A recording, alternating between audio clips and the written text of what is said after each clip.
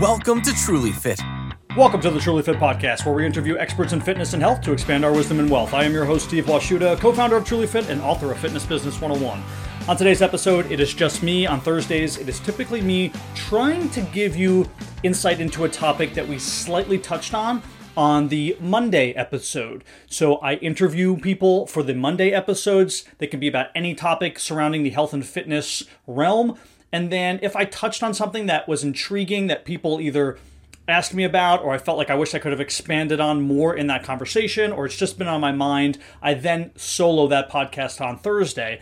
And what we're going to be talking about today is cueing. Harmony and I hit on it a little bit. And not only cueing, but how to potentially be better at teaching involving cueing techniques. So what is cueing for those who don't know? If you're not a personal trainer and you're just in general health and wellness and fitness, cueing is you giving particular descriptions and advice and instructions about an exercise in a how-to fashion. So it could be something like, okay, let's describe how to do a squat. If you're cueing the squat, you may say, first I want you to put your hands across your shoulders, and then I want you to push your butt back as if you were trying to close the car door and your hands were full of groceries. After you push your butt back, now I want you to start to drop down, but be mindful of not letting your knees come too far over your shoelaces. And as you're doing that, you want to keep your spine in line, so stare at one thing and make sure your neck isn't wrenching up or down. We don't want you in full cervical column extension or flexion, and so on and so forth. Right? You're giving all of these cues,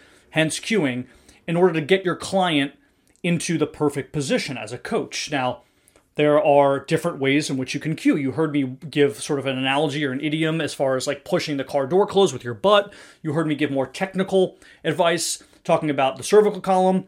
And then in that piece, you also heard me give very just sort of normal language advice, telling you not to let your knees sort of sneak past your shoelaces. So there are a bunch of different ways that you can do this, and most likely I'm going to be demonstrating that as I do it too. So my client is not only hearing the different ways I'm describing it, but they're also watching me. So that's all involved, or I consider that all involved in the cueing process. Now, we're not really taught how to cue as personal trainers, so it really is up to us. And then also, I think the most important part of this is that it doesn't matter how you teach. It matters how your client learns. So you might have a particular way in which you start your cueing process. Maybe it's very technical. Maybe it's very analogy-based.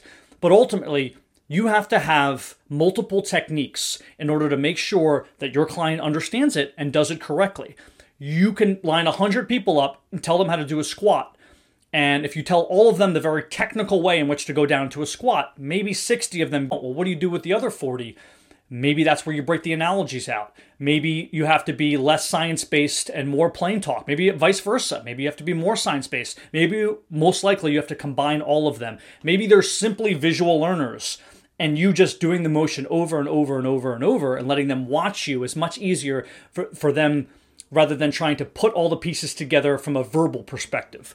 So you have to find different ways in which you can teach, because it's not about you, it's about them. How are they learning? However they're learning best is how you need to adjust and adapt and teach that. Now, a great way to be able to do this, to add skill sets in your cueing verbiage and just your total cueing tool set, I should say, is to go to other classes and to go to other modalities. Even things for me, like taking golf lessons and watching and listening to the way in which they cue me through my golf swing allows me to steal some of those techniques and see what worked for me and what doesn't, and bring that onto my clients. So for example, as I was into my backswing, the golf instructor was saying, you're wearing a watch. If your watch is facing the sky, that means you've now tilted your club face, and you're not going to be coming down the right way. When you're in your full backswing on that left hand, your watch should be facing forward, should be facing away from you, the same direction your eyes are going in. And that really helped me keep my club in the right position.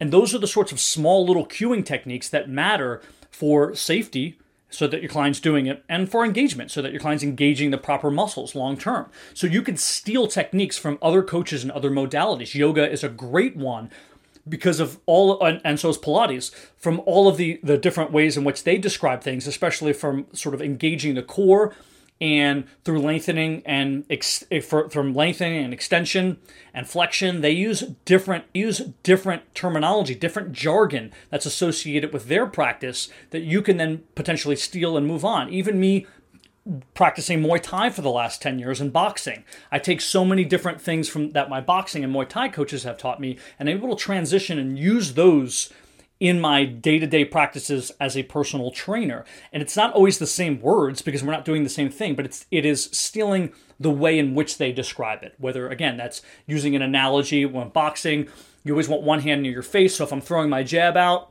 you pretend your hands are connected on a string. As I throw my cross, I bring my jab back into my face. As I throw my hook, I bring that 2-punch back into my chin. As I throw my uppercut, I bring that 3-punch back into my chin. And there's always one hand in front, and your hands are on a string. One is in, one is out.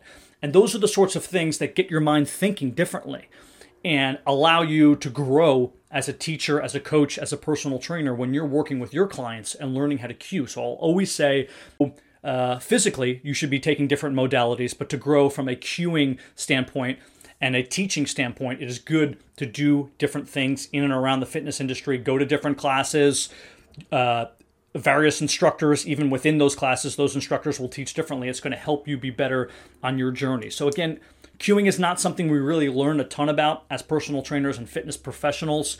They teach us the basics insofar as the science behind cueing, but our clients are not going to always understand that science. We have to have a fusion of plain talk with analogies and idioms. Another one I really like, I was at a TRX seminar and the guy was just saying like, hey, you should be squeezing your butt so hard when you come up from this exercise that if you had a quarter in between your butt cheeks, you'd see George Washington's face indented on your butt. Just funny things that you don't forget while you're doing an exercise to make sure that you're engaging the muscles. And each modality has its own. When you go to Pilates, when you go to yoga, when you go to kickboxing, when you go to traditional weightlifting, they all have their own, but you can steal those to make sure that your client learns better. And your client may be coming over from one of those, meaning maybe you're working with someone who's been in yoga for a long period of time. That's all they've done. Now they want to start strength training. Well, if you've done yoga yourself, you'll be able to steal some of those cues and relate them to your cues and say, hey, I know in yoga they usually say you want to do X, Y, and Z, but we're going to change that a little bit. In here, we want to do A, B, and C, but you can sort of access those same muscles by doing the things you were doing in X, Y, and Z in yoga. And the only way you can have the ability to do that is if you yourself have done those classes and you've been there and you've done that so that you can relate to your client better. So cueing, again, multiple techniques, whether it's visual, you demonstrating over and over, whether it's you using plain talk, whether it's you using science, whether you're using idioms and analogies, or a combination of all of those, and then taking other classes and different modalities and practices in and around the fitness realm and industry and sports industry so that you can see how other people teach and how other great coaches get their clients into proper positioning is really important. You want to steal their techniques and their parlance and their jargon and the ways in which they teach, because it's usually sort of a cross-platform thing. It works in all realms. We're all dealing with the body in a sense. This has been an episode of Truly Fit with just me, your host, Steve Washut. Thanks for joining us on the Truly Fit podcast. Please subscribe, rate, and review on your listening platform, and feel free to email us. We'd love to hear from you. social@trulyfit.app. Thanks again.